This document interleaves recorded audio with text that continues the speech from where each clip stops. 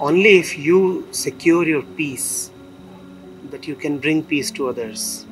But all of that firstly requires that you get in love with peace, a hang of peace, which means that you should lie down and watch the stars, play with animals, do all kinds of unreasonable things, waste your time by the river, allow yourself to be called a useless wanderer, loafer, and all that will bring you in such touch with peace that now you will say, oh no, disturbance, who wants to take it?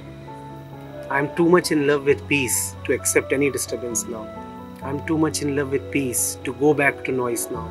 It's irreversible. Come to that point where it becomes irreversible, where there are no U-turns possible anymore. Close all the exit doors.